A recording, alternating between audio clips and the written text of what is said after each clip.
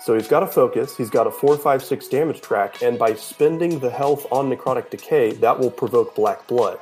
So he's going to do a point for Blade Rush, a point for Black Blood, and at least 4 points for the actual damage track if he flips Min, but I've got a plus to the damage on that. Oh, that's good.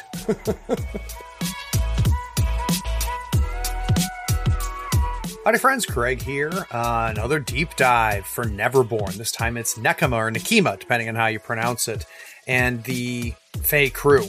We've got 2 top players, one from the UK as well as one from the Texas meta in the US, and they cover step by step how they build their crew, how Nekima is most effective on the table, what traps to avoid, how to play at the next level, what schemes that Fae crew loves and which ones does it like to avoid.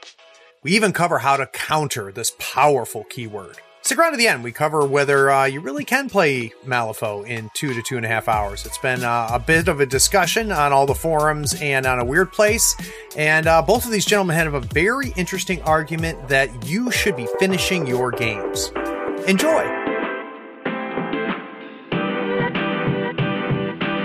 Playing a tabletop strategy game allows you to unplug and test your skills against friends. Every week, Third Floor Wars delivers useful strategies, discussions, battle reports, and reviews to tabletop games like Malifaux. If you want to get better at the games you already play, or discover the games other people are playing, you are in the right place. Craig and Ray welcome you to the Third Floor and the Tabletop Talk broadcast.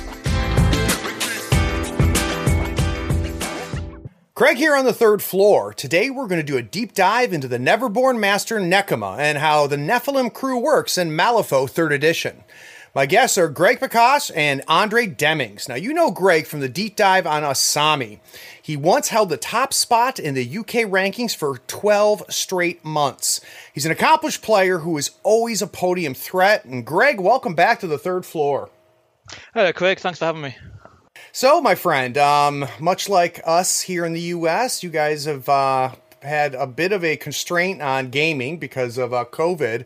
I'd be interested to know, during all of this shutdown and everything, what have you been doing to kind of satisfy your gaming itch? So my wife at the moment is a bit of a Total War widow.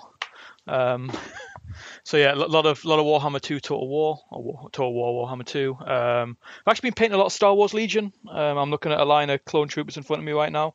Nice. Turns out having nothing to do is a great way to bash out a load of white armor. And then actually playing some a lot of. It's the only way you get around to it, right? Like, Jesus Christ, it's a thankless task. Yeah. And I've got Marcus in front of me for foe, but haven't quite gone to it. In terms of actually playing games, a lot of Legend of the Five Rings, actually, in terms of kind of tabletop card game stuff. Oh. They've got a great online client for that called Jigoku, which I played a lot just in general, actually, like being away with work, and that's been a bit of a godsend in lockdown. How about you? Yeah, I've never played Legend of the Five Rings. I've never played Legend of the Five Rings before, Greg, but I have heard that is an excellent game. It's superb. Like, it's genuinely the hardest game I've ever played. Like, it's so dense. Wow. But at the same time, it's because there's a lot of decision points. So kind of as a Malifaux player, it's really familiar, if that makes sense. Like, there's lots of opportunities to f*** up, which means when you win, you feel great, right? Like, you've earned it. Yeah. Very, very similar to Malifaux. That's funny. So, Andre, you've been on the show before, and you guys probably know Andre. He took Nekima to the last LVO GT and won. So be sure to listen to our Path to Podium for the Las Vegas Open. He is a feared player in the Lone Star Conference. So welcome back, Andre. Thanks for having me back. It's nice to be back on. So same to you, my friend. What are all my friends in Texas doing now that they can't leave the house? Well, lacking the ability to beat each other up in real life, we've resorted to Vassal, and so we've been going back and forth. There's even a upcoming World Cup kind of thing, and we're eager to get in there and strut our stuff. And then beyond that, Actually, I also have been throwing down some Warhammer 2 Total War. Got to represent my boys, the Tomb Kings. We got squatted, but I'm still here to represent. And other than that, living the dream. Cool. So, guys, we're going to focus on Nekema and the Nephilim crew, and we're going to dig deep into how both of these gentlemen build their crews. I want to know really how the crew plays, how the master plays, what are some key tech pieces that they can bring in based off of the strategy and scheme pools, and then we're even going to go into how to counter her. So, Greg, imagine that someone listening right now has never heard of Nekema before, never faced her before, never read her cards. Can you give me an idea of kind of the style of master she is? Yeah, sure. Nekema is kind of beautifully direct. Very glass cannon, if people are familiar with that term. So she hits like an absolute truck, but can then shatter quite easily. I'm not sure about you, Andre, but games tend to be kind of swing hard one or two ways. You either tear someone's face off or you're in for a real struggle. There's not really that many options for plan B, but I suppose we'll get into that in kind of a standard second level play section. Yeah, so out of curiosity, Andre, I saw you, kind of nodding as Greg was talking. Can you give me, is it true that, usually by turn 2 or 3, if you're going to win or lose with her? For the most part, yes. If Nekema is in her element and her foe is on the back foot, she will have the game decided by the end of turn 2, top of turn 3 at the latest. It's just how quick she is and how she plays. By being a glass cannon, you're either dead or you win. Right. So there are exceptions to that rule, I would say. If she's having to play a cagier match where she's using her mobility instead of engaging, but to rather avoid the enemy and run schemes, obviously that can run down to the wire as you're trying to choose your battles wisely, and that can take time. But for the most part, if you know that you can get in there and kill something, then yeah, the game's usually decided by turn, like I said, top of 3 at the latest. Now, Andre, can you talk to me about kind of her signature ability, her main mechanic? I would say, as Greg said, she is beautifully direct, and her signature mechanic is that sword of hers, Lorelei, the Living Blade. She's got obviously some other mechanics that are, present throughout Nephilim. They all have typically high movement numbers, flight for the most part. There are models that don't have it, but use the ones that do. And they all have regen, as well as, of course, everyone's least favorite thing about the Nephilim, black blood. So every time you smack them, they'll splash a little bit of damage that doesn't affect themselves in a little bit of a radius. So that kind of combines to show what Nekema's key strengths are, in that she can punish you for attacking her, as well as just huge chunky damage. It's a melee 7, 3, 5, 6 damage track. So good. Absolutely. And then shove aside, she's got, as a trigger on that, allows her a lot of mobility and, of course, another attack with that wicked damage track. So I would say that's her key feature for the most part. Greg, I want to talk a little bit more about the sword. Andre kind of hinted at it a little bit. Can you talk to me? We know what the damage track is. We know melee 7. That seems pretty good. How about the triggers? Okay. Yeah, sure. Just before we jump on triggers, I just want to talk about that damage track for a little bit more. Because I think the most important thing about that is, for me anyway, is actually the moderate damage of 5. There's lots of models with 5 as their severe. And, when you come to judging a model, you expect to get weak damage, right? You expect to have negative flips a lot, so therefore you expect to flip. Weak damage is kind of what you put in your head to guarantee. And you may, randomly spike a moderate. But it's, it is more common than you think. And actually, hitting that 5 means that there's lots of models she just essentially one-shots with 1 AP.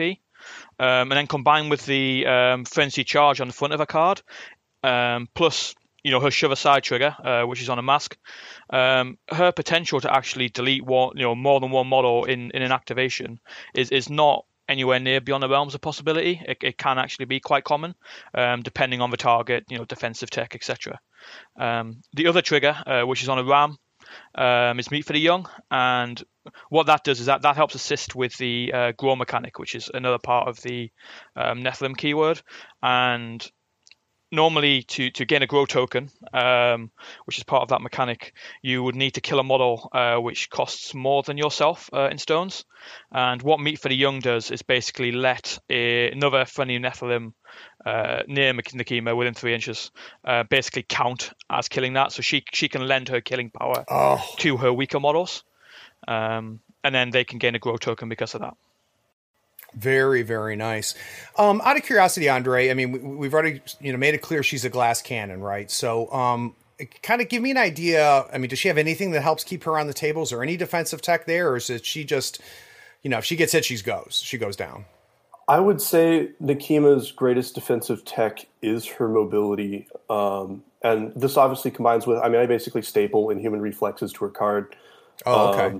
Now, that was even more true in pre-errata Nekima, because we had Butterfly Jump, which was really, really strong. But even post-op, we have Scamper, which is still good enough for her to be able to abuse her 2-inch reach. If she can stay near a combat where the foe thinks he'll have to cheat on stuff, she's going to get better positioning, and with the 2-inch reach, that can be very, very game-changing. But also because of her move 6 with flight and things like Shove Aside, she can actually do hit-and-run tactics where she'll jump in, smack a model, trying to fish for that moderate. And whether she does or not, she'll just declare Shove Aside, and you don't even have to take the extra attack. So you'll fling the model 4 inches away, and then she can back up 4 inches if she wants to extend that gap. And, if you only took an AP to get in on that, she can move 6 inches backwards after that. So you've got a 14-inch gap right there. And so it's really hard to retaliate, especially against a model with flight, if she's able to hit and run like that. So I'd imagine, Greg, it sounds to me like it is critical to know when to go in with her and when to keep her safe. Does that sound accurate? Definitely. I think that's actually, you've hit on what is true about the entire keyword, in that it is direct, and it is, I suppose, brutal. It is, it's a savage keyword, right? The monster's tearing you apart, but it's not undirected. It's a lot more of a scalpel than it is a hammer. And what Andre is alluding to there, again, I think it's almost like the higher levels of Nekima play is where you kind of realize that actually behind all of this first section, like brutal section, there's this whole positional game that you're also able to play, which really, really actually opens up quite a bit, and it's one of the reasons I really love playing her. So, guys, that kind of gives us a good idea of a kind of a feel for Nekima. And I think that just like any master, we got to talk about the keyword itself. So let's take a quick break. When we get back from this break, I want to talk about how these guys build a crew around this master. We'll be right back.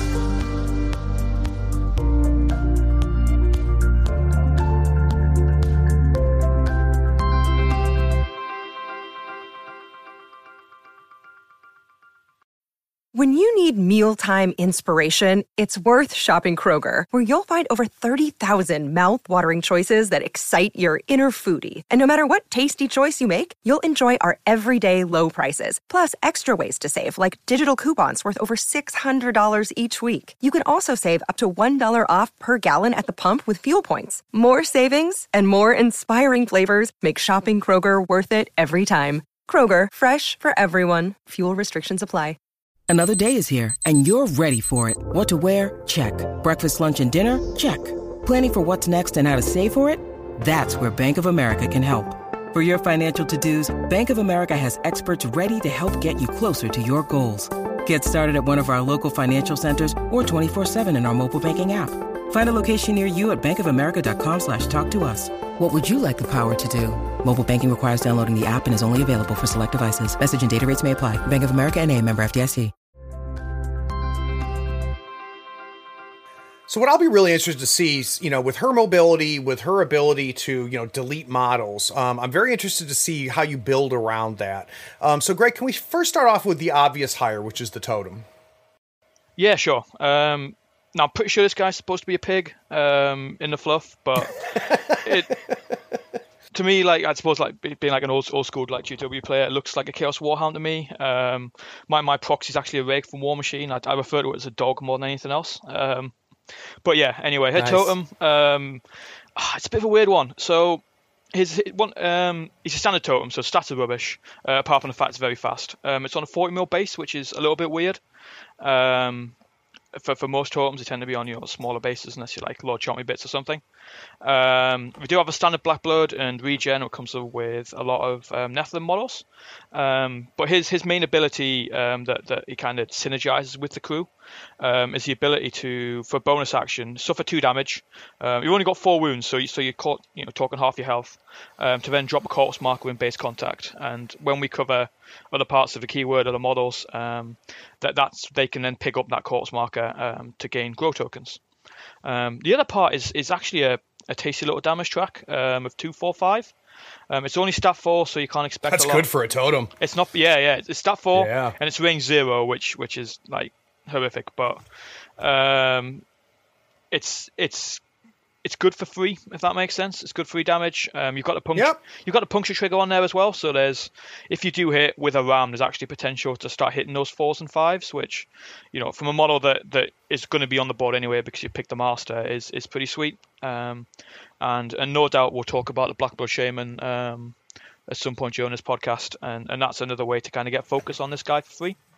Yeah, what's interesting, obviously, 4 wounds sucks. But, with that regen, you're talking about every time he activates, he increases his health by 25%. I mean, that regen ends up becoming, in a weird way, almost more impactful. And he also has Eat Your Fill, right? Which he does, can help a little bit.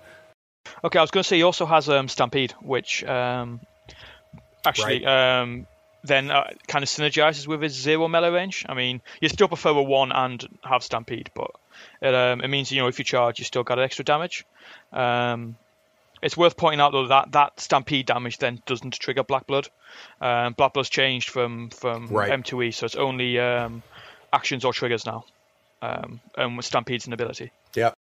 So, Andre, you have decided you're going to play Nephilim. And you've obviously got Nekema. You've brought in the Blood Hunter. What is just your guaranteed first hire? You don't even need to know the pool or the opponent. Don't even need to know the pool or opponent. It's going to be the Black Blood Shaman. I'll hire 1 or 2 Black Blood Shamans to kind of give out the core of the crew. What it brings is an ability that, as we mentioned earlier, pairs nicely with the Blood Hunters. Puking up corpses. It's Blasphemous Ritual, which they'll pick up that corpse marker within 3 and hand out a focus and a pulse to all friendly models within 3. And that is very AP efficient in terms of how effective that makes the rest of your crew very quickly. And I'll also point back to Nekima's 3-5-6 track, where if you start handing her loads of focus, it gets real gross real fast, because then she can fish for those 5 damage moderates with relative ease. Another ability they have with the Black Blood Pustule, it causes a point of damage to a Black Blood model, and it increases the pulse by an inch for a 2-inch pulse for Black Blood. But the important thing is that it has a tome trigger to give the target that they pustule focus as well. So a shaman can actually spend his turn handing out 3 focus to Nekima if he can hit that tome trigger twice, which I have done before.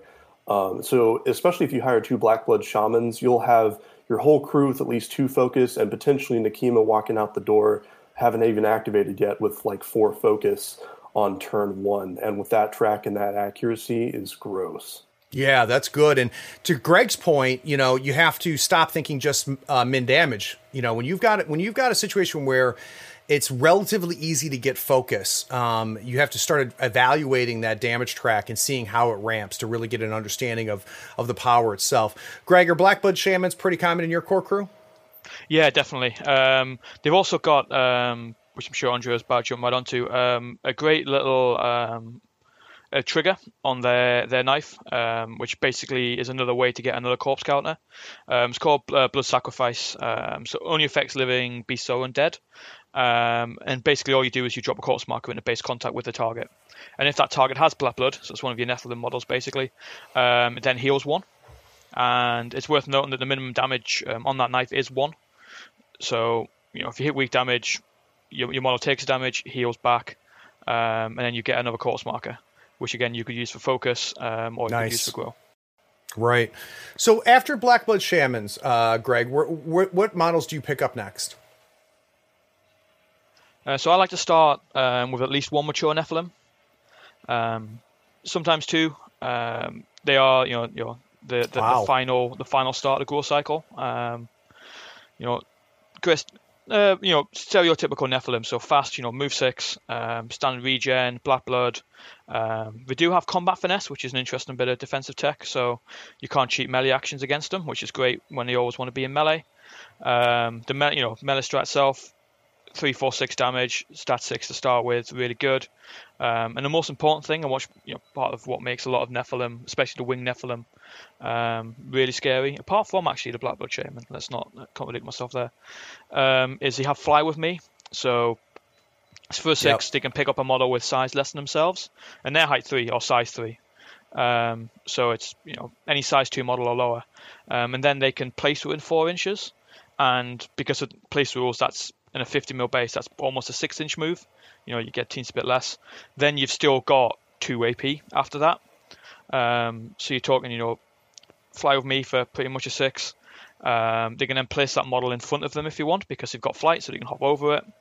And then they can then charge after that with a 2-inch melee range. So you're talking the best part of it, just under a 20-inch threat range, with a 3, 4, 6 damage track. And then the shove aside trigger if you want to go even further. Yeah, I mean, they're good. They're expensive, right? Yeah. Oh, yeah, definitely. They are definitely. But going back to what we said about positional play, choosing when and where to go in, you can get a lot of work out of them. And I like to start one just for tempo more than anything else. So I'd be curious, Greg, what makes you decide whether to bring 1 or 2? Scheme pool and an opponent. I tend to try and grow one as well. So I'd like to start with 1 and then aim to grow a second on turn 2. If I've got, like, say, a ranged heavy crew in front of me where I think they'll be able to, or the board is a little bit sparse, then I'd want the extra speed on the off. Because basically what you're trading is with growing, is, as opposed to buying one, is tempo in terms of like board position, how fast you're going to get downfield, compared to kind of efficiency with soul stones. If you go Blackblood Shaman, for example, let's say, or a young, you're saving 3 or 4 stones, which could be spent on something else, and then you also got other abilities, like you could be passing out focus or similar. Yeah, and I think the other thing is key too to remember, that when you look at this crew the first time, the grow mechanic is something that's so unique that it makes you think that this is key. But one thing, there's a case to be made for hiring the mature as opposed to growing it, and that's because best case scenario, turn 2 maybe you might be able to grow 1 out of them, with that, and you've lost a turn. You've lost a turn of mobility. You've lost a turn of threat. And that can be key. Now, Andre, how about you? Do you hire 1, 2, 0? How does matures fit into your crew? It depends on the style of Nekima crew that I'm doing. There's 2 different styles that I enjoy. One is the pure Nephilim crew.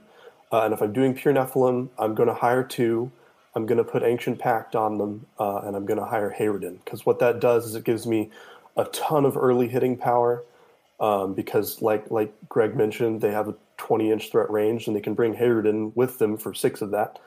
And beyond that, it also synergizes well with the Black Blood Pustule that both the Blood Shaman that I will hire for that crew also has, as well as Hayridin. And they are not much of a bragging right, but they are the tankiest of the Nephilim. That is to say, they have the key feature of combat finesse, which can really frustrate people trying to kill you in a melee. And they also have Regen 2, which can be very critical to staying alive. So if I'm doing, like I said, a pure Nephilim build, that's definitely what I go for.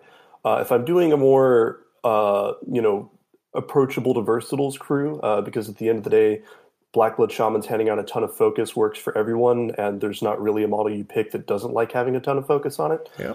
I'll leave the matures at home because they are expensive. And they don't tend to synergize as well if you're not going to bring size 2 models, because Nekima can't ride with them or fly with them because she's size 3. And a model that I think is really important in GG1 is the Hooded Rider, and he can't fly with them either. So if I'm going for a versatile build, I'll leave them at home. If I'm going pure Nephilim, you got to take them. So let's talk about the Hooded Rider a little bit, Andre. So if you're doing that Nekima versatile build and you bring in the Hooded Rider, the Hooded Rider is good, but why specifically with this crew?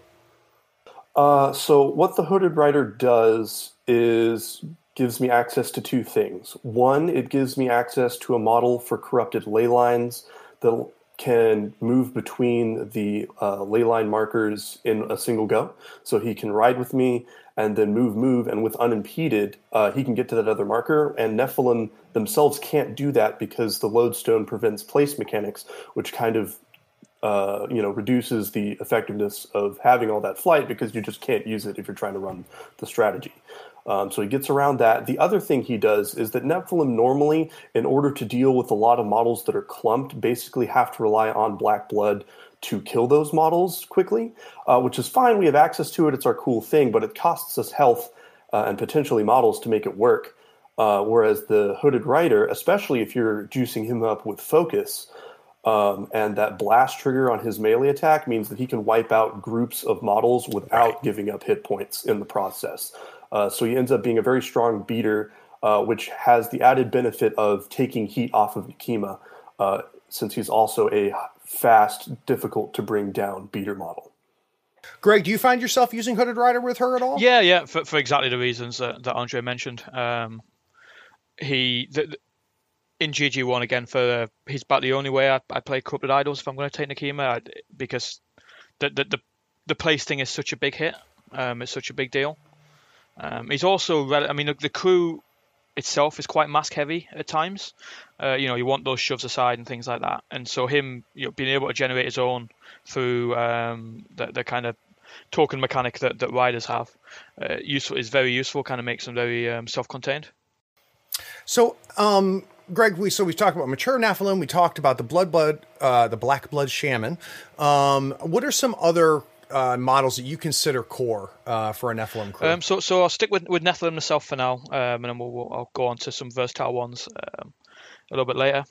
So I actually take young Nephilim quite often, which they are like mini matures. So damage track isn't as good.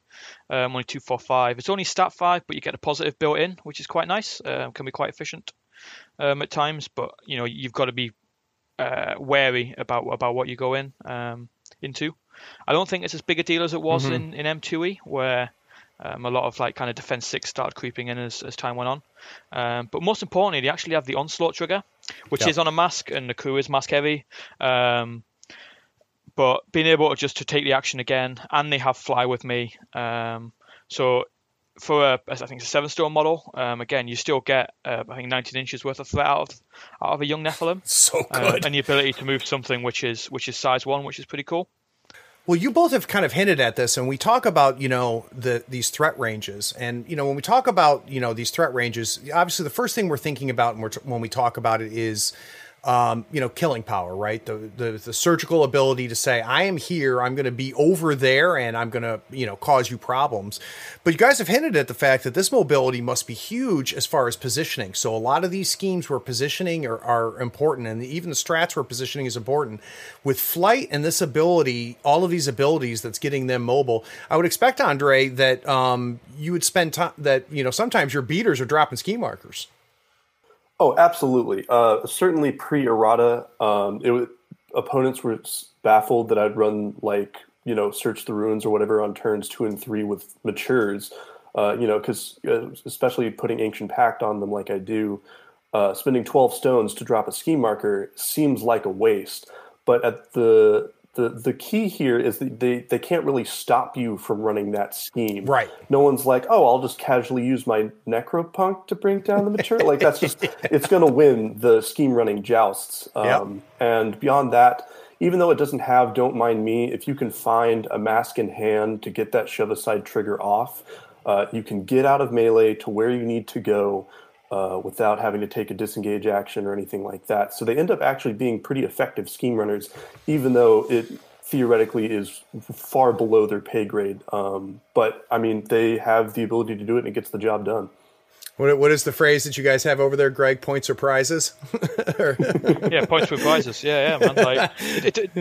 If you've got more points at the end of the game, you've won. It doesn't matter what those models did during the game at all. It doesn't matter what they're supposed to be doing. If you've got more points at the end, you won. Job done. And similar to what we said in the Asami episode. Like they're fast enough they can change gears. You can be on the flanks, dropping some ski markers, and you've got 20 inches worth of movement. You can just dash back in. Well, I'm imagining how just absolutely frightening it must be to have a mature Nephilim come into my deployment zone, dropping ski markers, scoring points, and now he's done with that. Now I've got a mature Nephilim in my, coming from a totally new threat vector, and I've got to keep track of that and Nekima, and that's just got to be a nightmare. Greg, one of the things I hear all the time from Neverborn players is kind of they complain they don't have actual good scheme running models. And we've talked about how you can get around that a little bit with Nekima, but is that something like is there a model that you consider a good scheme runner that you like to use in a Nekima crew? I do actually, yeah, and this might be a little bit controversial, but I absolutely adore Wicked Doors. Like I love Wicked Doors. They're only 3 stones. They're significant. I mean, they've only got 3 wounds, and defense 4. So like anything looks at them and they will fall over. But they do have stealth, and they're size 1, so you can't target them if you're more than 6 inches away. And yep. Then closing the gap, which is generally through a wall of Nephilim, it's just a pain. So yes, it can kill them if they want, but they have to get within 6 inches of them, which is generally more trouble than it's worth. Or even if they do and they die, that's fine because you've had to dedicate like extra. You've basically had to punch them in the face. It's very hard to shoot them because of the stealth. Then you've also got Creep Along. So you've basically got 3 AP and they're a 3-stone model, and you can always have models in front of them because your Nephilim are so damn fast. And yes, okay, well, you might be, I always put upgrades on my Nephilim as well, on my matures. So, if I took 2 matures, I spent 24 stones, which is like half your crew, on 2 models. I could then just spend another 9 stones and have 3 more significant models running about the place that could be carried by said Nephilim. I mean, I don't carry them often because at all, actually, because the Black Blood plus 3 wounds is horrific. But let's say a Young carries 1, for example, because they're only size 1, the Young's size 2. Then they've moved 6 inches up. The Young's flapped off to do its thing. They can then creep along up next to it and then walk another 10 inches because they've got move 5. So, and then, start dropping ski markers on turn 1, halfway up the board for 3 stones. And if your enemy wants to deal with them, they've got to get within 6 inches. Or, shockwaves are the other thing, but that's kind of the only thing you've got to watch out for. It sounds like they would be a pretty nasty little AP sink to get rid of, which is fantastic, right? I mean, that's handing slow to those models in its own weird way. And for 3 stones, I mean, even if they, didn't end up, being distractions and or models that are scoring you points. I mean, 3 stones isn't the worst for essentially a pass token, right? It's an activation that you can make happen and allows you to be even more surgical with your matures and your Nekima. Exactly, and it scores points. And you've hit on almost exactly the reason I love them is the imbalance. Is that these cost me 3 stones. I'm not overly concerned about them. They'll do their thing, but it will 100% take you more than 3 stones worth of stuff to get rid of it.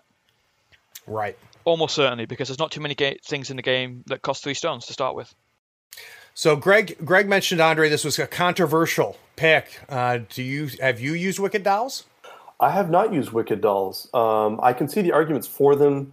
The thing, though, is at the end of the day, I loathe trying to use models between like that 5 and 6 range and below. I don't like very much. Shaman's the exception to the rule in that I take them. Because every time I hear, wow, X is really good for a 5 or 6 stone model, I'll think, I'll take one. And then, first activation of turn 2, it was part of the Peacekeeper's, maul into my crew. And so I was like, well, I'm paying 5 or 6 stones for really cool headstones, and that's about it. So I don't usually take the cheaper models. I tend toward an elitist crew. And with that, I do that because in combination with spamming Ancient Pact, it means that you're guaranteed the initiative, which, because I use Nekima perhaps a bit too aggressively usually, in order to get her out, she needs that first activation for regen, to kill something, whatever the case may be. So I tend to shy away from the cheaper models for that reason. Andre, can we talk a little bit more about some of your versatile builds? So we already talked about Hooded Rider. What does this versatile build of yours look like? So if anyone who's ever met me knows that I build crews and then go to a Malifaux match. So, this is usually irreverent of what I'm playing if I'm doing this versatile build, and I realize that I'm psychotic that I do this. But essentially, top to bottom, my versatile Nekima build is Nekima with Inhuman Reflexes, Hooded Rider, Doppelganger, Serena Bowman, 2 Blackblood Shamans, the Pig, and the Serena has Ancient Pact on her, and that leaves me with 7 stones, I think. And what that does is it gives me a scheme runner that I need, which is the Doppelganger. But the Doppelganger, if she doesn't have to run schemes or go, try to do don't mind me stuff in the middle of combat, she can be like, hey, Ryder, that's a pretty cool sword. Mind if I borrow it? And so it allows for a lot of pinch hitting. And then the Doppelganger, the Hooded Rider, and Serena all love having that focus from the Blackblood Shamans being handed out. Because Serena's usually just taken as like a healer and a condition removal model that's hard to kill. But with a 2/4/6, you start stacking focus on her, and she starts slapping pretty hard. Yeah. And like I said, the Doppelganger can copy it out and hit as hard as any other model in the crew, but at stat 7. Or more importantly, she can put people on the back foot by luring a model in. Mimic her own lure, go to stat 7, and then lure a model, hopefully once or twice across the board if that Hooded Rider can get her into a place to lure without moving. I was hoping you were going to bring up the lure piece, because I will tell you that I think in the core 3 pools and even in GG0 pools, lure was fine. I will argue that the best thing that ever happened to lure is Gaining Grounds 1. The nature of how all of these schemes and strats work now. I never, as a Resurrectionist player, didn't look at Rotten Bells. They just weren't worth it, especially when I can take, a dead dandy, which you just get a lot more for a lot less stones. But that's a lot different now. Greg, do you find yourself using the Doppelganger at all? Not the Doppelganger, but I actually found it interesting that Andre mentioned lures, because the other 2 versatile models I was going to talk about were the Mysterious Effigy, which gets taken primarily because it has lure, and Hinamatsu, which also has lure, and both those models are also just a little bit more durable than your standard Nephilim. I'm actually a really big fan of taking Hinamatsu with Nekima, because she's stat 6 positive flip. So she takes care of herself in terms of the damage regards, and again, she's size 2, so she can be carried by another mature. If Heriden's being carried by mature number 1, and then move 6 plus rush for the additional distance on the charge. She can then also go really, really far. And we talked about how fragile a crew is, and Hinamatsu with the armor 2 plus the ability to use soul stones kind of gives you a good anchor to kind of turn your crew around and use that mobility while keeping other stuff kind of in place and having a bit of an immovable object. So yeah, I don't use the Doppelganger, but I use lure for very similar reasons. Yeah, you're finding the thing. I gotta tell you guys, I have not played against Nekima yet. So this has been fascinating for me. I'm starting to think about being on the other side of the board right now with all of these potential threat vectors coming at me and the speed coming at me. And obviously you need a good player, right? You need a good pilot for Nekima. Otherwise, you're just gonna, wipe the board. But I think about somebody who is good with her and knows how to choose the points of engagement and has the speed to make that happen and to force the issue. That sounds nightmarish to me. We've talked a lot about the upgrades. Before we wrap up on the crew, Greg, is there any other models that we need to make sure people are thinking about as they're building their Nephilim crews? Hayriden's probably the one that's worth considering. He's a henchman. But you know what? I'm actually going to defer to Andre on this, because I'm pretty sure he has a lot more experience with Hayriden than I do. I think did you take him in almost every crew at LVO, Andre? Yes, I did. My crew for the entirety of LVO was Nekima with Inhuman Reflexes, 2 Matures with Ancient Pact, Hayriden with Inhuman Reflexes, a Blackblood Shaman, the Pig, and 7 stones. What I'll say on Hayriden is that he is somehow more of an epitome of being a glass cannon than even Nekima is. because he can do more damage than she does in an AP, but at the cost of his own health. Right. So he's got that necrotic decay trigger. So what I used to do is have Hayridin with Inhuman Reflexes. If he can walk and then charge through someone for Blade Rush, that's a point.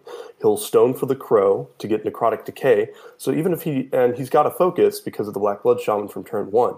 So he's got a focus, he's got a 4, 5, 6 damage track, and by spending the health on necrotic decay, that will provoke Black Blood. So he's going to do a point for Blade Rush, a point for Black Blood, and at least 4 points for the actual damage track if he flips Min, but I've got a plus to the damage on that. Oh, that's good.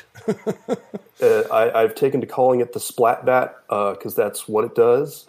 But like I said, it does cost him his health to do that, and it leaves him in a very precarious position, which usually was afforded to him to survive by Butterfly Jump. But now that he doesn't have that as much, Scamper is good, but it's more of a reposition mechanic rather than a mechanic that gets you out of suffering damage. Right. And so Hayridin losing that ability to keep himself alive despite spending his health, he's kind of lost favor with me a bit. That being said, I still like Hayridin a lot. I think that he's got some gross tricks to him. The one of the least favorite of my opponents is the Black Blood Pustule with the swift action trigger to do it again. So he can actually start his activation and Pustule in a 2-inch radius for a plink of 1 damage 4 times, which if you're bunched up, like that hurts. That hurts real bad. And then he's got a bonus action for every time someone dies to Black Blood, which Pustule counts. You get a free tot out of it. He's our only summoning mechanic to actually start the growth cycle. And if you can get that to work, it feels really good. But like I said, he's got a lot of power to him, but not a lot of tank. He does have Defense 6, which is unheard of for Nephilim. But the problem is that he has a huge bounty on his head and not a real way to dodge it at this point. So, Greg, Andre talked about, with the upgrades that you have there, you're collecting those pass tokens, and it's Andre, said that, it's very critical that you get to decide who takes the first activation on the coming turn, right? And it sounds like, you are in a situation where you might have one or more models in a precarious position. When you're playing, Greg, and let's just say you've got things spread out at this point, you've got things going. Can you kind of walk me through the thought process where you decide, I'm not going to activate Nekema first. I'm going to try to have her survive another turn because I see something else going on here. And obviously it's situational from game to game, but I'd be interested to know at least your thought process how do you decide what to activate first? Because it sounds like in this crew, that's huge. That's damn quick. That's a really fucking complicated question. It comes, there's no easy answer to this. It's experience, right? More than so situational, else. Right? Yeah. One thing that I think is worth stressing is that part of the reason that it's key to go first is the regen on your models. If you think Nekema and the Matures, they're regening 2 wounds a turn. Lots of models have minimum 2, so that regen is an extra attack to kill you. It's an extra chance to maybe trigger Scamper if your opponent cheats, right? And so partially it's if I do model A, what is model B going to be hit by? Can I cope with that 2 damage? Do I need to heal 2 damage over here? Do I need to get away before Nekema's tied down by something, for example? And it all focuses around what do I want to do or what do I want to keep alive more than anything else to me. It's mainly there's a big difference between kind of a mature on 1 wound standing by himself and a guy on 3 wounds standing next to a model with min damage too. Because if I activate that guy standing by himself, he's got no health. If he's not going to get shot, I'll gamble him on 1 health, because if the other model hits mature number 2 twice, that's potentially going to go down. Whereas if I just activate that and heal it twice, and let's say I try and kill that model, and I miss with both attacks, unless he says my opponent spikes a moderate, that mature can take 2 min damages, and it's gonna take another model to remove it from the board. And so kind of in terms of activation advantage, AP advantage, I can keep that managed. Yeah, and I think that ability to do a threat assessment that way, Greg, is a big part of Malifaux in general. But it sounds even, because again of this glass cannon nature of this crew, it's even more important with this Nephilim crew. And if you can get that right and correctly be able to triage turn by turn on what your activation order needs to be. I would imagine that's the difference, right? Between a person who plays Nekoma and says she's garbage because, everybody dies. And then, people like you and Andre that go in and win with her because you have the ability to smartly be able to make those choices. Andre, is there anything you want to add to that? Yeah, I would say that the make or break skill to have with Nekima is the ability to pick your battles correctly, which I think is the hardest thing to do in the crew as well. I mean, obviously it's the most rewarding, but it's the most difficult in that you have to kind of have an overarching understanding of what your opponent's crew can do and whether or not she will survive or whoever you're throwing in will survive the engage. And often I've had games where I have cheated the initiative to force the opponent to go first because I need to see his models activate out, and I'll blow all my pass tokens waiting because Nephilim have the speed to dictate the engagement. Where you play that waiting game because you need his key pieces or just one or two of his key pieces to not be able to go to damage Nekima, and then that's the point at which you can go in, where you're like, okay, cool. If she takes these two swings, one of which is focus, she'll live through that. I can do this. Right. But that, like I said, comes in to a greater effect once you actually know what your opponent's crew is capable of. So it's a hard skill to master just because you have to know exactly what your opponent is capable of. Beyond that, the regen game also can work in reverse. What model do I activate first to get that regen back is nice, but sometimes I will actually hold off on Nekima's activation if she's at full health and in a dangerous place, because I know that the opponent's going to try and kill her. And getting those 2 wounds back to reduce what he's been doing, without having to burn a stone to get those 2 wounds, can be big if I'm confident that she'll survive that first activation. That makes a ton of sense. So guys, we're going to take another break. When we get back for this break, I want to talk a little bit about the pools, places where you guys are finding the Nephilim crew to be a viable choice in competition with other great masters in Neverborn, including Titania. So we're going to be obviously talking about Gaining Grounds Season 1 strategies and schemes. So we'll be right back.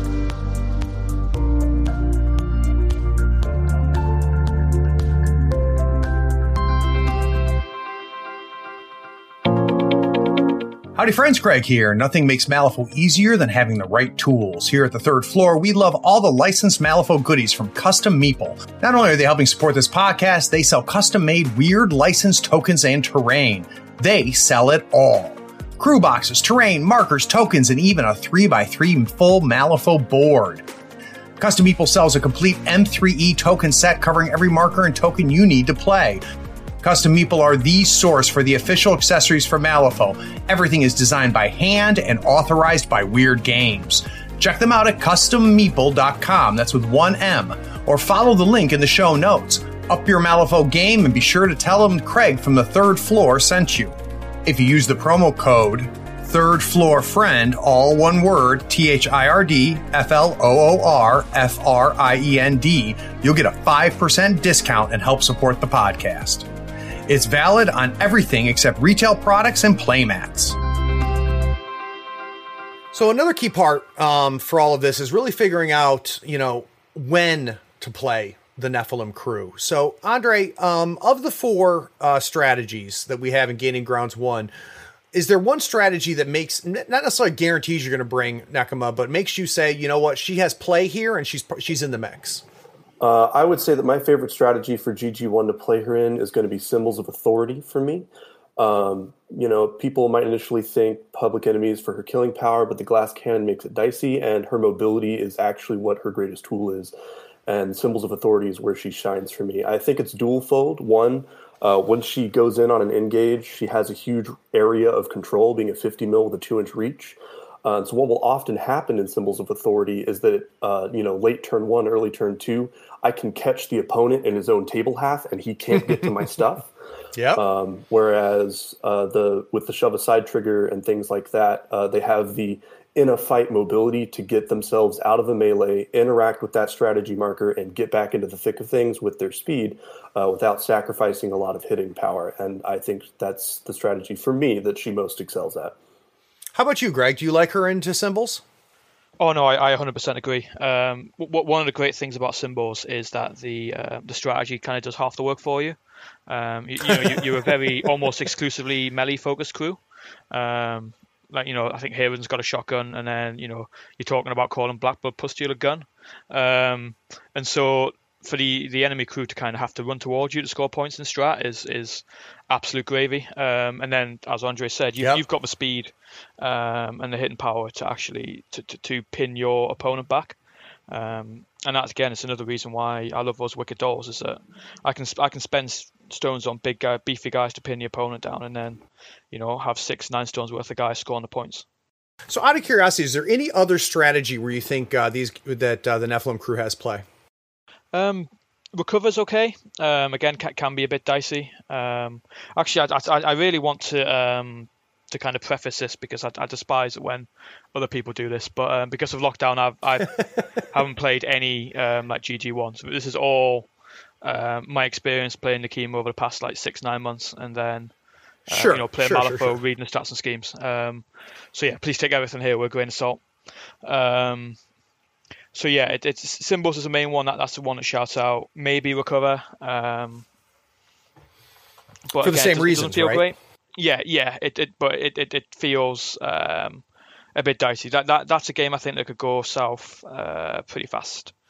Same with Public Enemies. Andre's comment about Public Enemies, I think, makes a ton of sense too, which is, you might be scoring a lot of points, but you could be easily giving up points too, right? By the nature of what the crew is. Andre, how about on the scheme front? What are some schemes that you're having success with the Nephilim crew? Let Them Bleed, without a doubt, is a fantastic... obviously it's to her theme, and then beyond that, she can get a lot of damage out on big models that she wants to bring down, but save them for later, usually because she'll have that initiative advantage. So if turn 3, they've got their, big beaters, and they've already gone, if I can hold off getting murdered by them for just long enough for Nekima to go that next turn, you'll score that point for having them to below max health, and then just finish them off so you don't have to worry about it. And then beyond that, the second point of Let Them Bleed, where everything except one model has to be below full health, is really easy, because Black Blood is just ping damage everywhere, and you're going to get everything below full health by turn 5, or the final turn for sure. Yeah, just built in mechanically, you're attriting the other side. Absolutely, and I think the other thing they actually excel at is things that control the center. If I'm doing Leave Your Mark, I can drop a ski marker on the center line and plant a mature on top of it, and it's going to take them way too long to remove that before I can score that point. Obviously, having a knockdown drag out fight isn't necessarily the Nephilim's strength, but if you can kind of sneak it in, or take theirs away, it's actually why I like the Doppelganger a lot, is because she's really good at Leave Your Mark. It can lend to your strength. And obviously the Nephilim hoped to have won the scrum by turn 3 or 4, which means you can score the second point for Leave Your Mark very easily without having to travel around a lot. So I think those are my two favorite schemes for Nekima and GG1. I'd be curious, Greg. Obviously, when GG1 came out, you, like everybody else, ran and took a look at what the new pools were. Is there any of the schemes in GG1 that you think, including Let It Bleed, that would play into the kind of game that a Nephilim crew wants to play?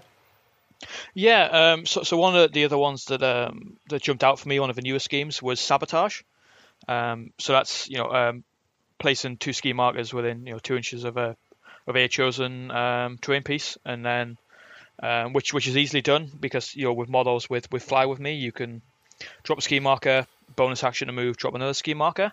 Now the other part of that is not having an enemy model within 3 inches and line of sight of your ski markers. Now that is not actually the end of the world for a Nephilim crew, because a lot of your models, that we mentioned earlier, are actually on 40 or 50 mil bases. Some of them might be size 3, so you can actually block line of sight to your own models. And if an enemy model kind of comes close to get within 3 inches or needs to move out of position to get line of sight, that can again potentially work in your favor. If an enemy model is going to come back to try to stand within 3 inches of one of the markers, well, you just kill that enemy model because you're Nephilim and you can get to it. Yeah, I was about to say, I mean, you've got ways to get rid of it, right? If you're not killing them, you've got enough shove-aside triggers that you can, help make sure that positioning doesn't happen as well. So I'd be curious, Andre, if I'm going to go up against a Nephilim crew, if my opponent declares Nekema, what are some schemes that I should just consider dead schemes in the pool? What are schemes you shouldn't pick if you're going to face Nekema? Dead schemes. I wouldn't say there's any schemes that Nekema can deny so handily that you shouldn't ever consider them. I think by her very nature, she's kind of mercurial in what she does and doesn't defend. I would say that if you're going to bring models in a pool where there are killy schemes like Vendetta or things like that, if you can try to, I would say to keep your model count or your cost under 10 so that the matures can't pick Vendetta. Or if you want to try and dodge Hayridin, try to stay out of 9s. But obviously that can get dicey depending on what you want to bring. Or pick a model that's just so freaking tanky for that cost that you're confident that they wouldn't go for it. And I think that's probably one of the more key issues is that she has a ton of strong, beefy hitter models, but they're all really expensive. Right. And so if you can kind of undercut her on Vendetta, you'll have plenty of targets to use Vendetta, because even for 10 stones, if you can not kill them by claw actions, then matures are actually kind of squishy. And you can focus them down without too much effort if you can get that key point going. That makes sense. So guys, let's take another break. When we get back from this break, we're going to get to my favorite segment, which is always the second level play and counters. So we'll be right back.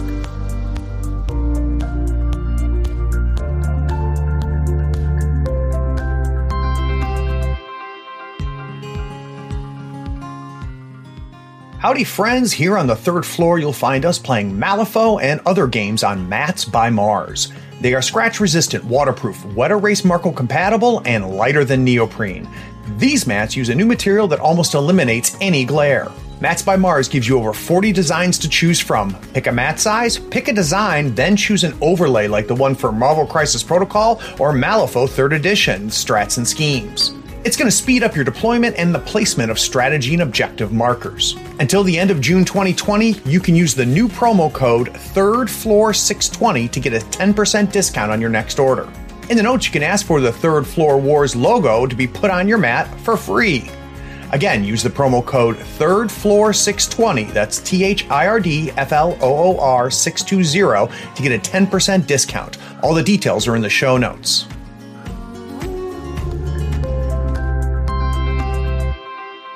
So I kind of hinted at it, the first time you look at the Nephilim crew, obviously Black Blood jumps out, but the grow mechanism jumps out, it's like, oh wow, how unique and cool is that? And I'm going to build around that and make that kind of happen. I've talked to enough people that play her that say, you know what, the grow mechanism, when it happens, it's great. But they have not found success focusing on that as their main strategy for winning the game, which a lot of times when you have, multi-phase things like a grow mechanic, that can be the smart play. But we've hinted at a lot of the second level play, Andre. We've talked about, knowing how to pick your battles, timing.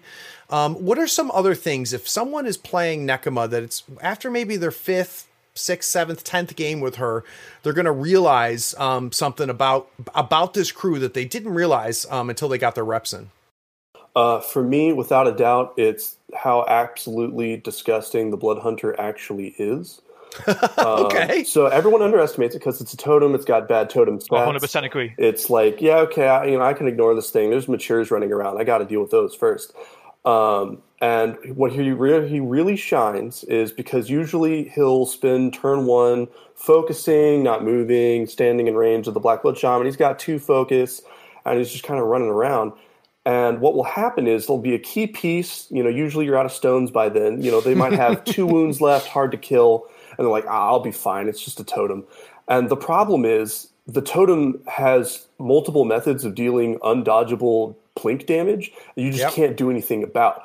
So, he'll stampede into you. There's a point. And if he can get back to full health by the time he's got to make a play, he can also, by doing his puke up a corpse action, he suffers damage from an action which provokes black blood. So not only is he getting that charge attack off with focus on a 2-4-5 track where cards are probably sparse by the end of the turn, he's also just dealing 2 damage that you can't dodge. It's just coming in. And I've had so many opponents that were just like, really? This huge epic combat in the center, and I get punked by the pig? And so I think that the proper use of the Blood Hunter is both important and not really intuitive to start off, I would say.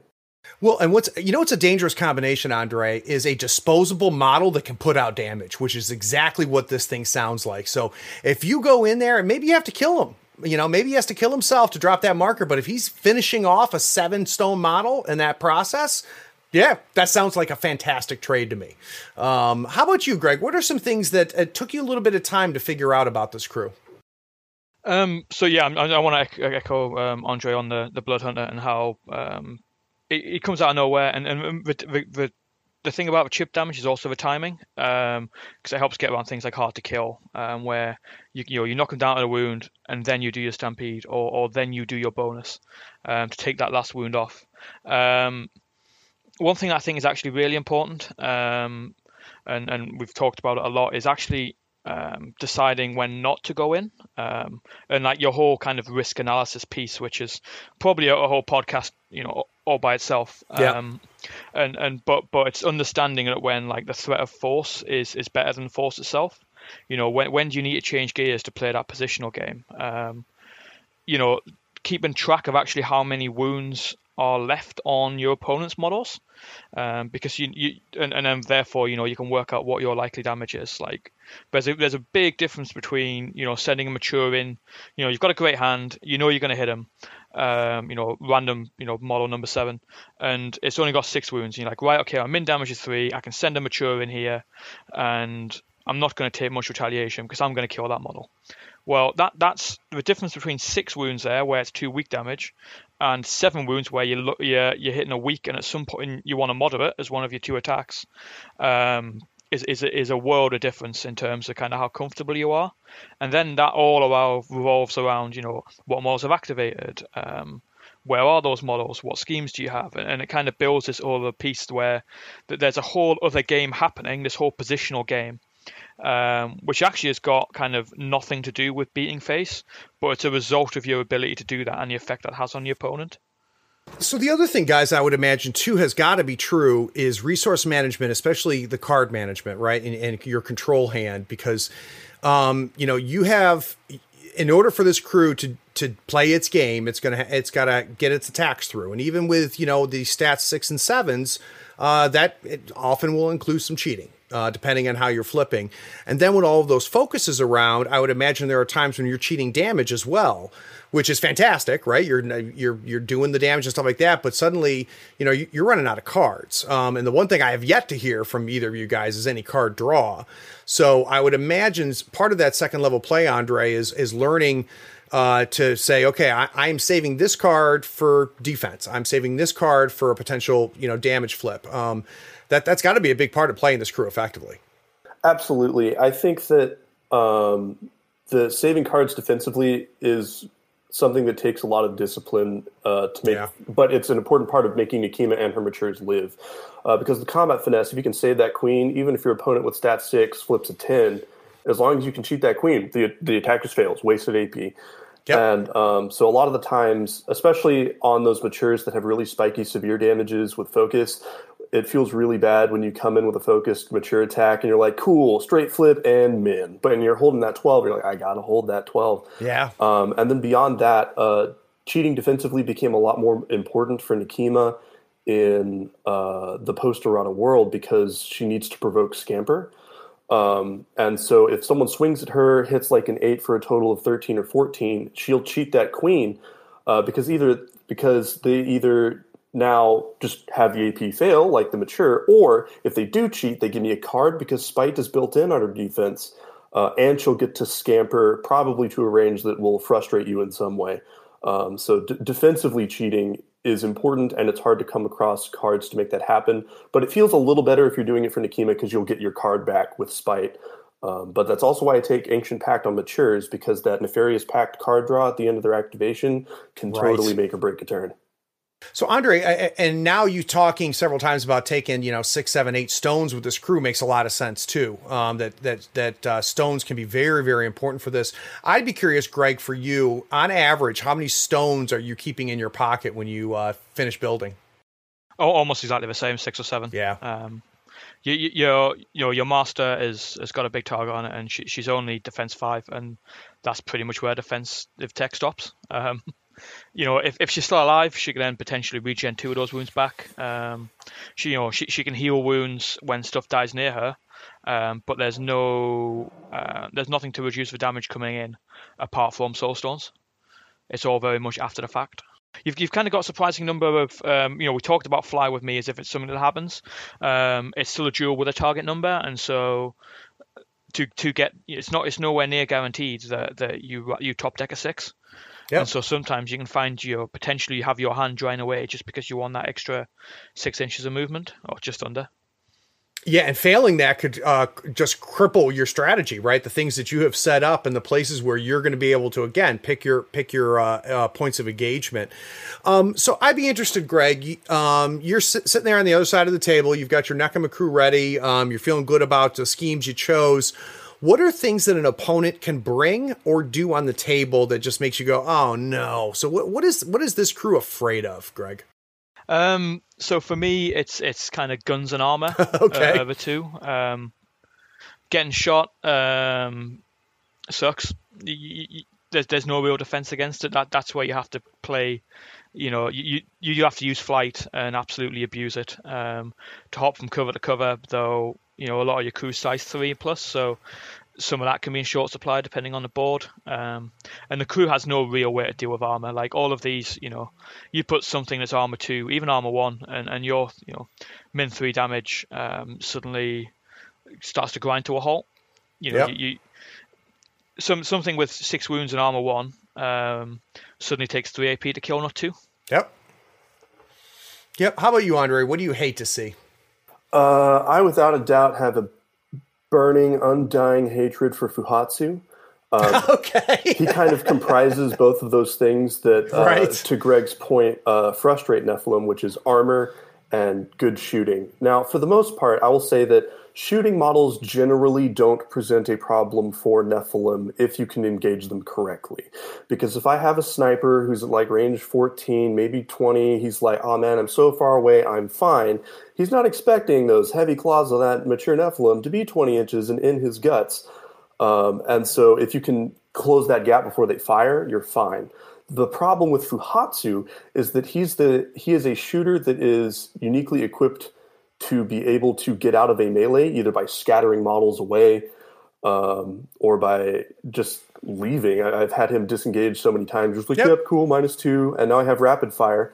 So he can fire in a melee. He's got a scary damage track, and he's difficult to actually kill because between hard to wound, which counters your favorite thing to do, focus bombing, and armored, because we can't really punch it, he is really difficult to deal with. So I think Fuhatsu is definitely at the top of my list. But also to Greg's point, I think armor generally presents a problem for Nephilim. Like a Hoffman crew with a Peacekeeper, it's a struggle for us because we're basically damned to deal minimum damage to a hard to wound model, and with armor 2 and the healing and the probable soulstone use in Arcanist, it all combines to be a very difficult thing to bring down for Nephilim. Because either of those things in isolation would have been fine. If you just had armor, if you have to kill a Guardian, you can be like, well, armor 2 sucks, but between all the plink damage that I'm doing And the fact that my moderate, I have to cheat a 6 and suddenly 3 damage out of that, 8 health is still a chunk. Like, armor models aren't used to taking those kinds of chunks without getting their armor ignored. Yeah, definitely. But, those things in combination present a very difficult problem for Nephilim to deal with, which is why, like I said recently, I've been taking to models like Serena, who has an attack that punches armor, just because we need that tech piece just in case. Well, and I would imagine, Greg, especially with focus being a big part of this crew, that hard to wound it tends to be a pain in the ass too. Yes and no. Yes, hard to wound is a pain because of the focus, but getting by on min damage 3 is not the end of the world. Yeah. You're still in a far better place than most people. Yep. And those models tend to have quite low defense. That's very true. That's very, very true. I know that firsthand. So, guys, let's take one more break. When we get back from this break, we're going to talk about something that has been causing a lot of noise. I want to talk about how long does it take to play a game of Malifaux. So we'll be right back.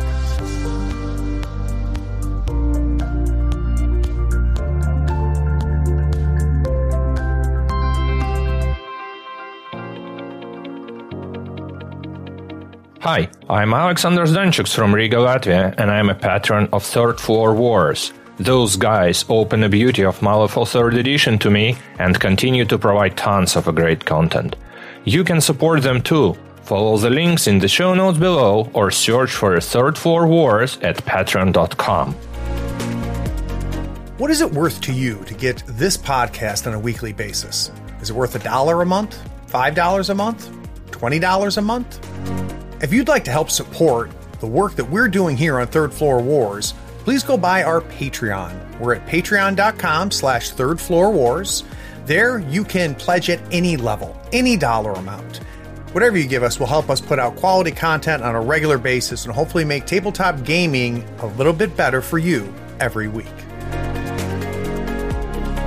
Hey, need to give a special shout out to some of our recent patrons: Joe Hadfield, William Marjoram, Benjamin Chia, Alan Connell, Sean Fisher, James Whitbread, Bob Suderman, Nick Cromarty, Blair Thompson, Sean Ratner, Christopher Rue, and Cody Ravicki.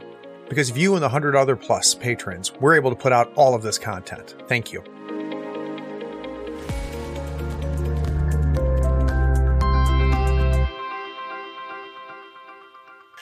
So at the time of this recording, we just, I think last week, released a Path to Podium episode that was based on a event at the beginning of the year in Charlotte. And Oliver was one of the guests, and Oliver always has a very strong opinion about a lot of things, and part of which makes Oliver a great guest. But the one thing that we talked about at the end of that podcast is we talked about, the fact that people, in his experience, are not finishing games, and that people are lying to themselves that in a competitive environment, Malifaux is a 5-turn game, and he thinks that people need to adjust and start playing like Malifaux is a 3-turn game. Well, it didn't take long for a lot of people to come back and say that's craziness. And what's interesting to me, Greg, is that where I hear the most people saying, why aren't you guys finishing games, is from all of my friends over on your side of the world. So let's start off with something very basic, Greg. Do you have issues yourself in tournaments finishing Malifaux 3rd Edition games? No, not at all. I'd comfortably say more than 90% of my games are 4 or 5. Turn 4 or 5, sorry. So what are your... When you hear that opinion, right? And you're like, what do you think is driving that thought? Because it's not, and I'm not targeting Oliver here, right? But because a lot of people say this, and I'll be honest with you, I struggle finishing a game. Now I'm terrible, so that's why. But I struggle finishing games as well. I mean, in your mind, Greg, when you hear somebody like Oliver, who's a good player, saying that, he's consistently getting to turn 3 and turn 4 and can't finish a game. What are your thoughts on what might be driving that versus what you guys are doing over there? So I think there's a couple of things that I'm going to touch on. One might be rehashing an old argument, but we have a certain advantage over here in that we're a fairly large meta. talking about the entire UK, but also quite dense in terms of we see the same people, again and again and again, kind of countrywide, and there's a lot of us, and so it's easy to build up, I suppose, kind of a national culture. And while they're not, kind of written rules, just standard like social situations, like what is and is not tolerated. And that's not to say that if someone always gets to turn 3, they're shunned and people are horrible to them, etc. It's and I'm trying to kind of pick my words carefully here. Sure. In that there is an expectation, which, and again, part of this I think is still a problem, that you should be getting to turn 4, and that the onus is then put on both players that should happen. Now that's something that's been around for a while, and I think started from. I'm kind of getting away from the cultural bit. We're going to get back to it. Don't worry. In that there was this expectation from and advice, I suppose, is how it started, coming from top competitive players, to say that you should be in a position to kind of win your game by turn 4, because you might not know if turn 5 is going to happen, right? So way back, in a long ago, when we were all playing Malifaux 1.5, this was never a thing. Games used to always finish quickly, and then M2E came along, and it started, and then the scene started to get more sophisticated, and so you start to build more of a culture, and the culture was saying, you should be at least getting a turn 4. Like, get a turn 4. If you're a good player, if you want to win, make sure you can get a turn 4, because you never know what's going to happen. You can't always guarantee turn 5. And then that kind of changed into, or kind of developed into, you weren't getting to turn 4 because you might not get a turn 5. The expectation was, if I've got to turn 4, I've done okay, like we've played enough of the game. And I think that's still incorrect. Like, you should always be pushing for turn 5. And that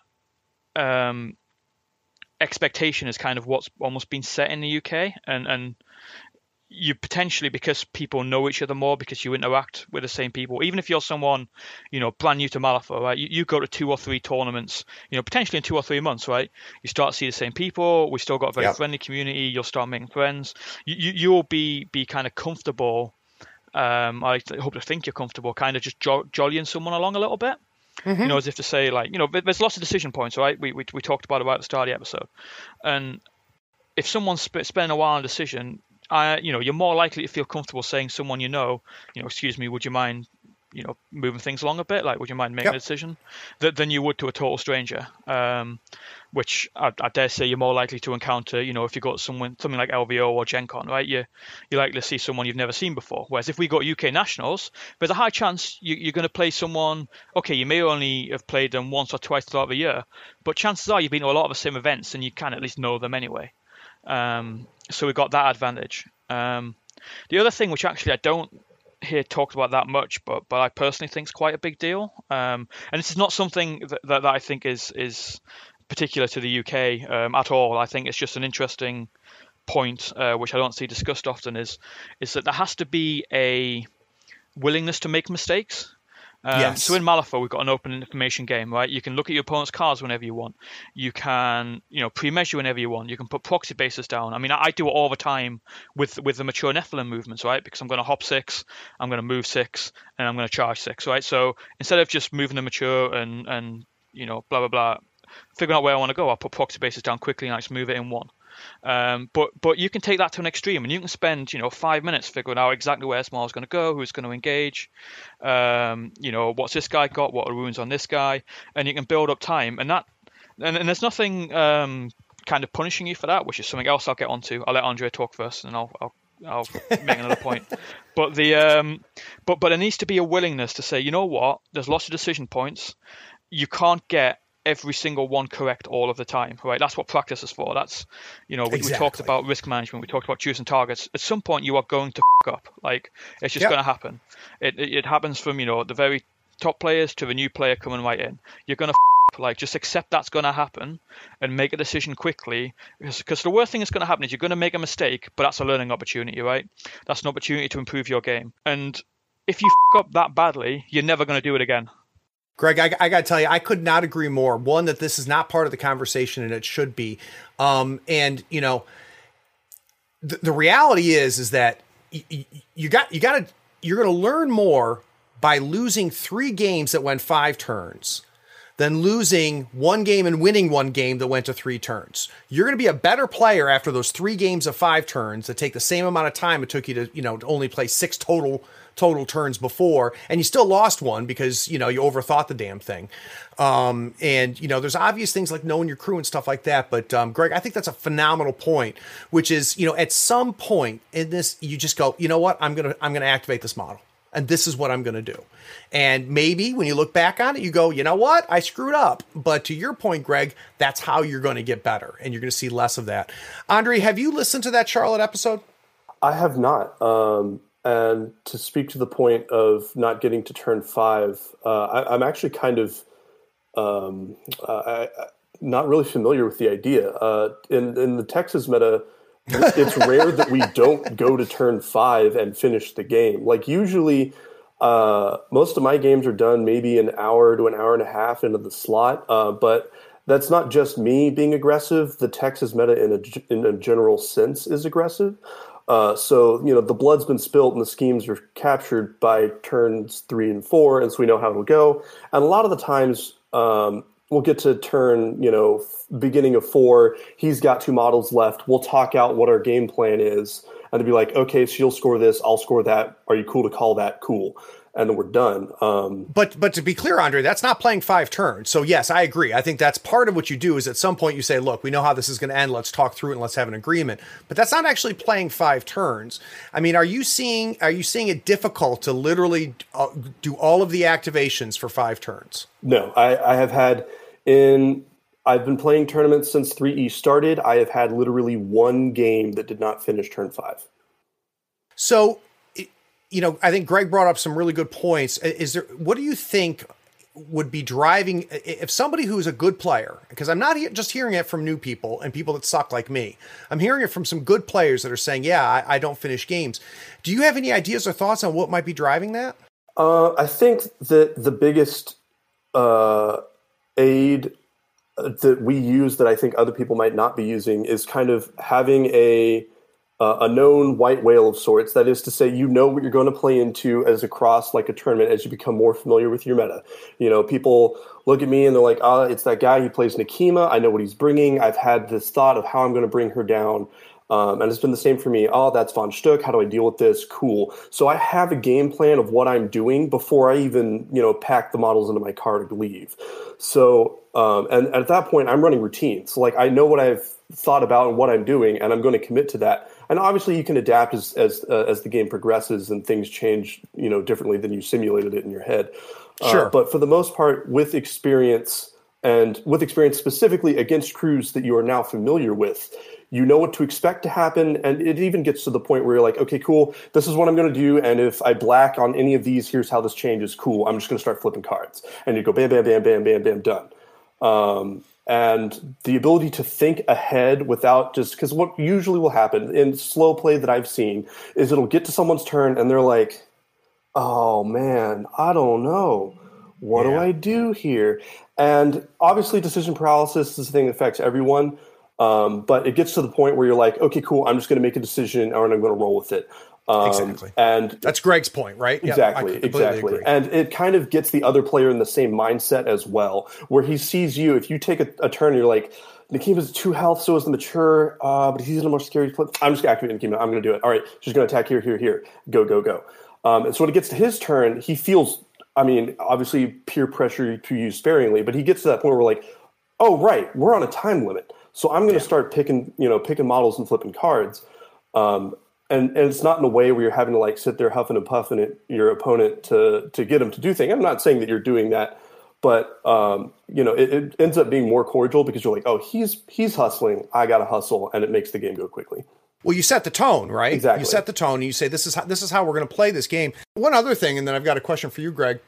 One other thing that I don't hear talked about that I think is a time suck where you lose time is worrying about the last flip that just happened, worrying about the last activation that's now it's your turn, and something went against you, something came into you didn't expect.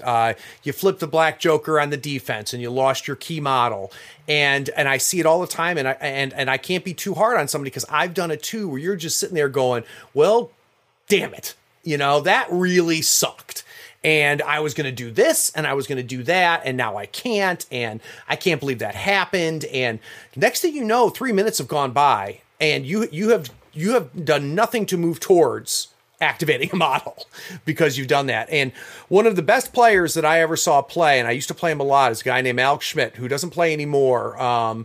But he was here in the North Carolina meta, and I learned a lot by playing him. And the one thing that I was always fascinated by him was we used to joke that Alex was a robot because he would show no emotion at the table.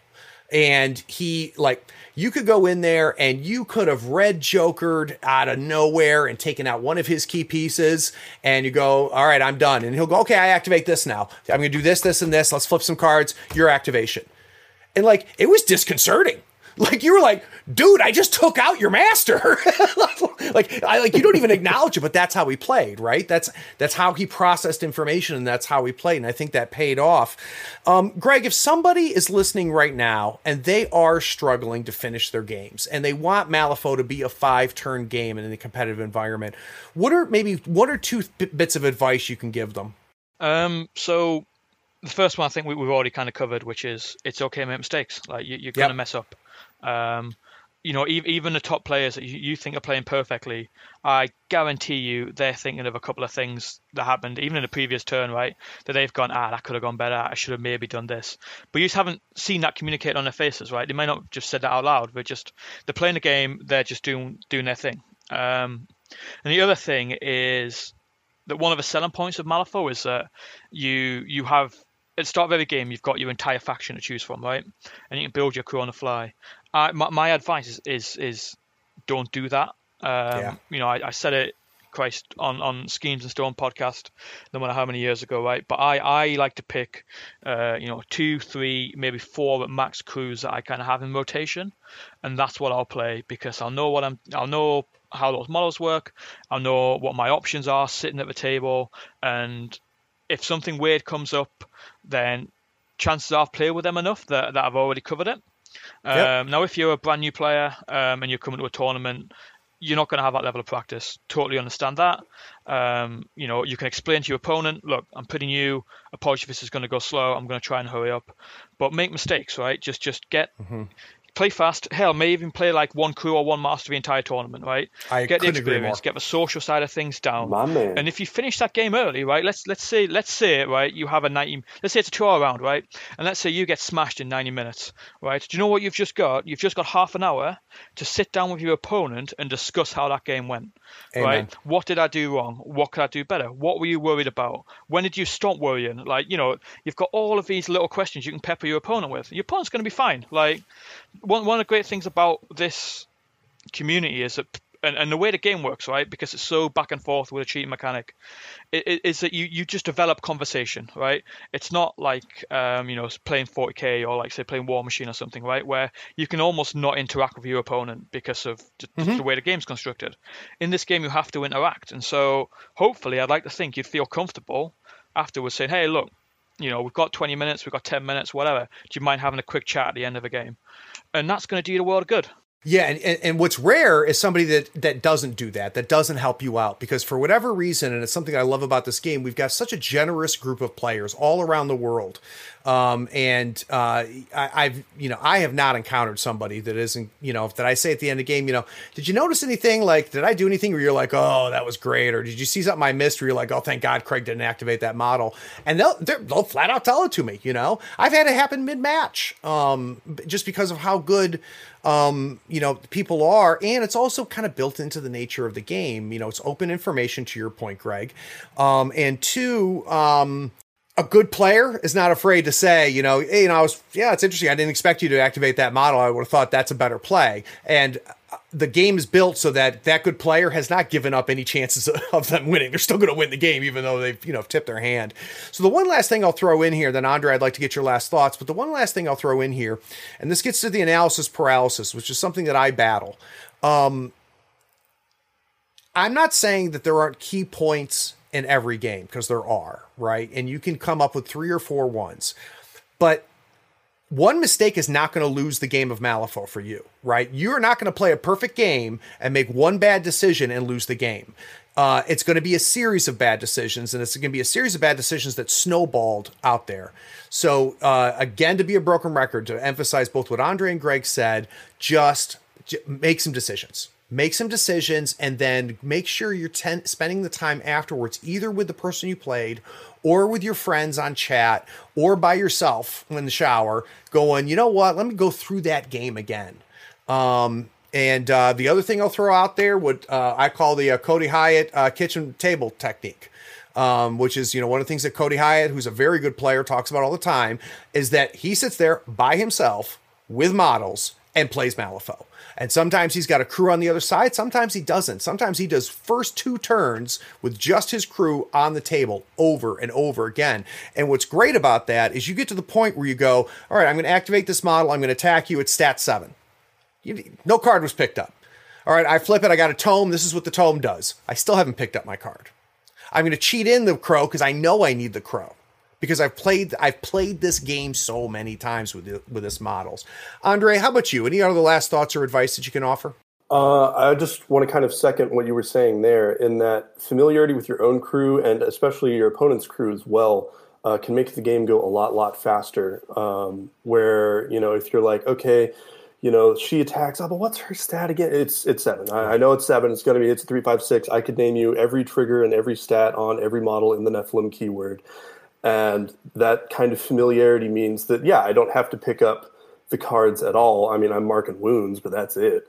And that lends to a very fast game. It also means that your opponent doesn't have to explain what a trigger does if you know what that model does.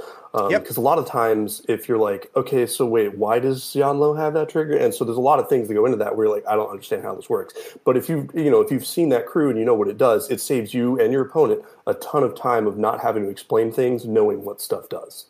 Yeah, and if there's only a YouTube channel that had battle reports you could watch, because I think watching battle reports on Third Floor Wars helps too, right? Seeing other people playing and seeing how they play. And, one of the things that's a big part of our battle reports when we put them out is having the interviews afterwards, where you also learn the thinking.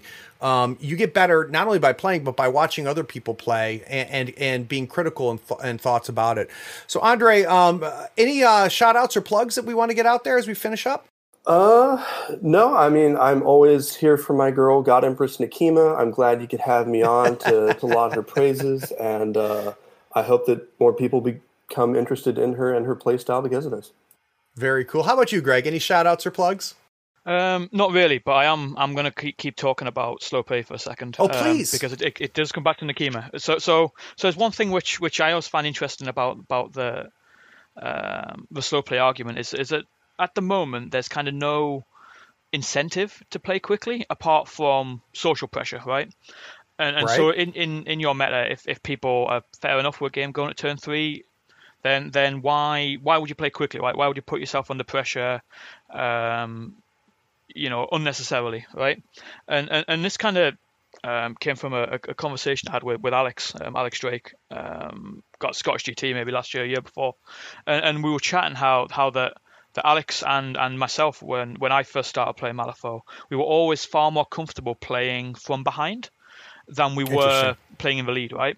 Because when you're playing from behind, you need the extra time, right? You need to play faster because you need more turns, right? If you lose a strategy point, there's no way you catch up unless you deny your opponent one and score one yourself. There's no way you get in the lead unless you have that extra turn. And so you do actually start potentially making more mistakes. You start getting more creative. You start maybe making those riskier plays because you need to catch up, and you start playing faster because you want that time to pass.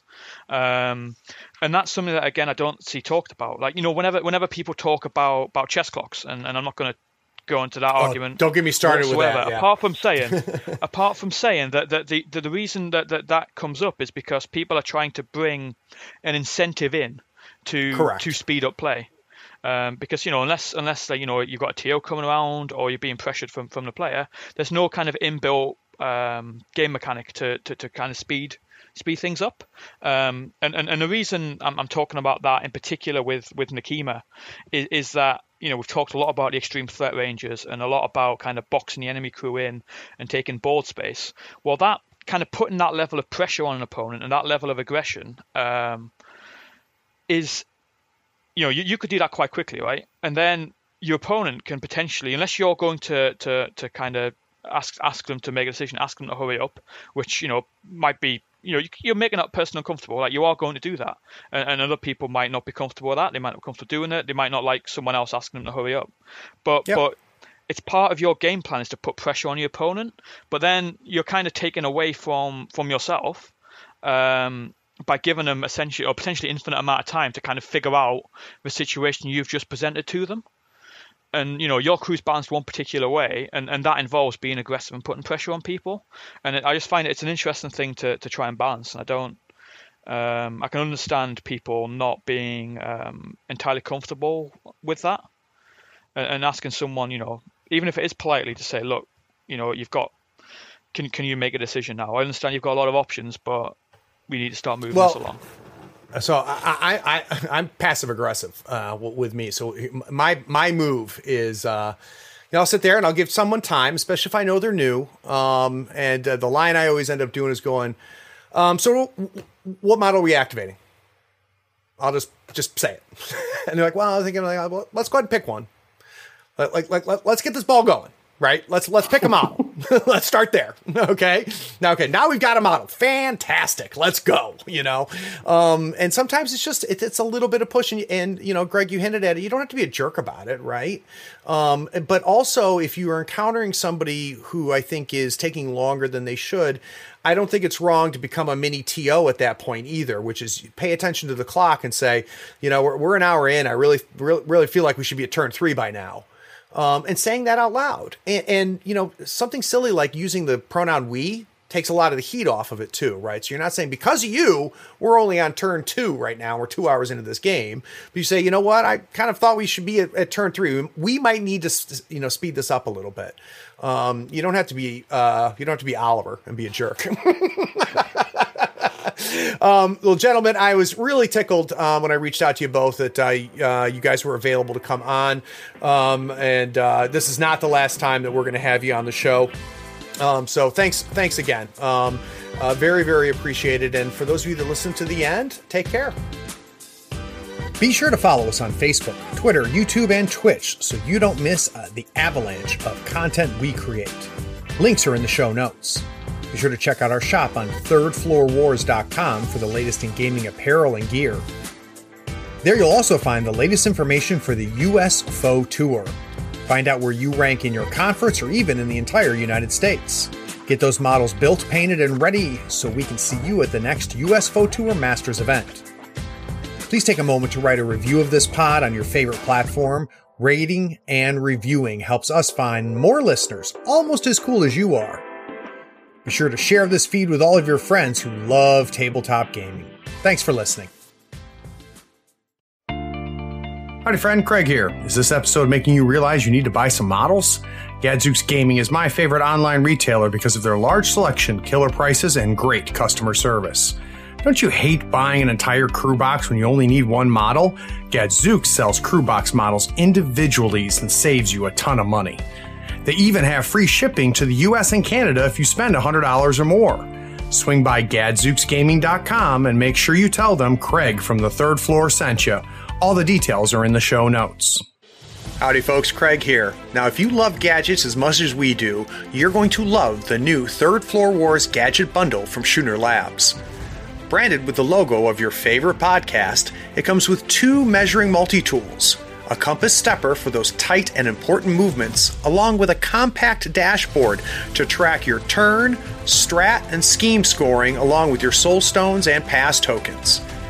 It is the perfect bundle for anyone who plays Malifaux or just wants to look cool while doing it. The link is in the show notes. Check them out and help support your favorite gaming podcast. And Greg, I'm starting with you because it's your side of the pond that's telling everybody on this side of the pond they don't know what they're doing when it comes to finishing games. Okay, no, that's good. It's good. So I made notes for this, and it kind of goes. I'm excited. Good. All right. Yeah. No, I actually made notes for the entire podcast, Craig. I'm actually trying this time, man. Like, I haven't played in a while, so it's like, fuck it. The Asami podcast was an embarrassment, Greg. Nobody listened to it, so I'm glad you prepared this time. Stepping up your game finally. Literally one of the most listened to of all my episodes, because you and Alex kicked ass. So, all right, I'll bring us back. All right. What's cool is that we've already hinted at a lot of the stuff that we're going to talk about in this next segment, so it should be a short segment, which is great. Oh yeah, I've kind of got one bit which again is 100% going to be controversial slightly.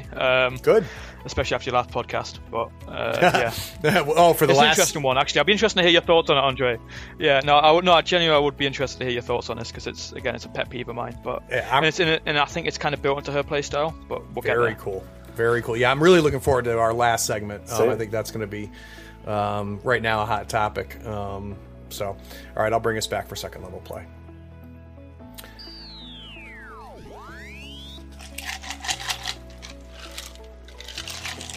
All right. So for this segment, pick one, maybe two strategies you like her in.